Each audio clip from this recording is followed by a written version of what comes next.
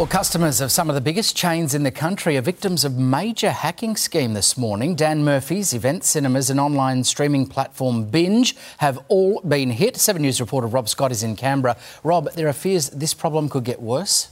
Yeah, absolutely, Matt. 15,000 Australian accounts have been compromised over the past couple of months, but that list is growing every day. This is a scheme that's known as credential stuffing, and it's where scammers buy the login details of customers that have been stolen by Eastern European cybercriminals from one website, and then they use those credentials on other sites. And they're targeting those people who've saved their credit card or gift card details on these businesses' websites, with those who use the same login details for multiple sites, especially vulnerable to attack. As you mentioned, those Australians with accounts with Dan Murphy's, Event Cinemas, Binge, the iconic Guzman y Gomez and the home shopping network TVSN are among those that have been compromised.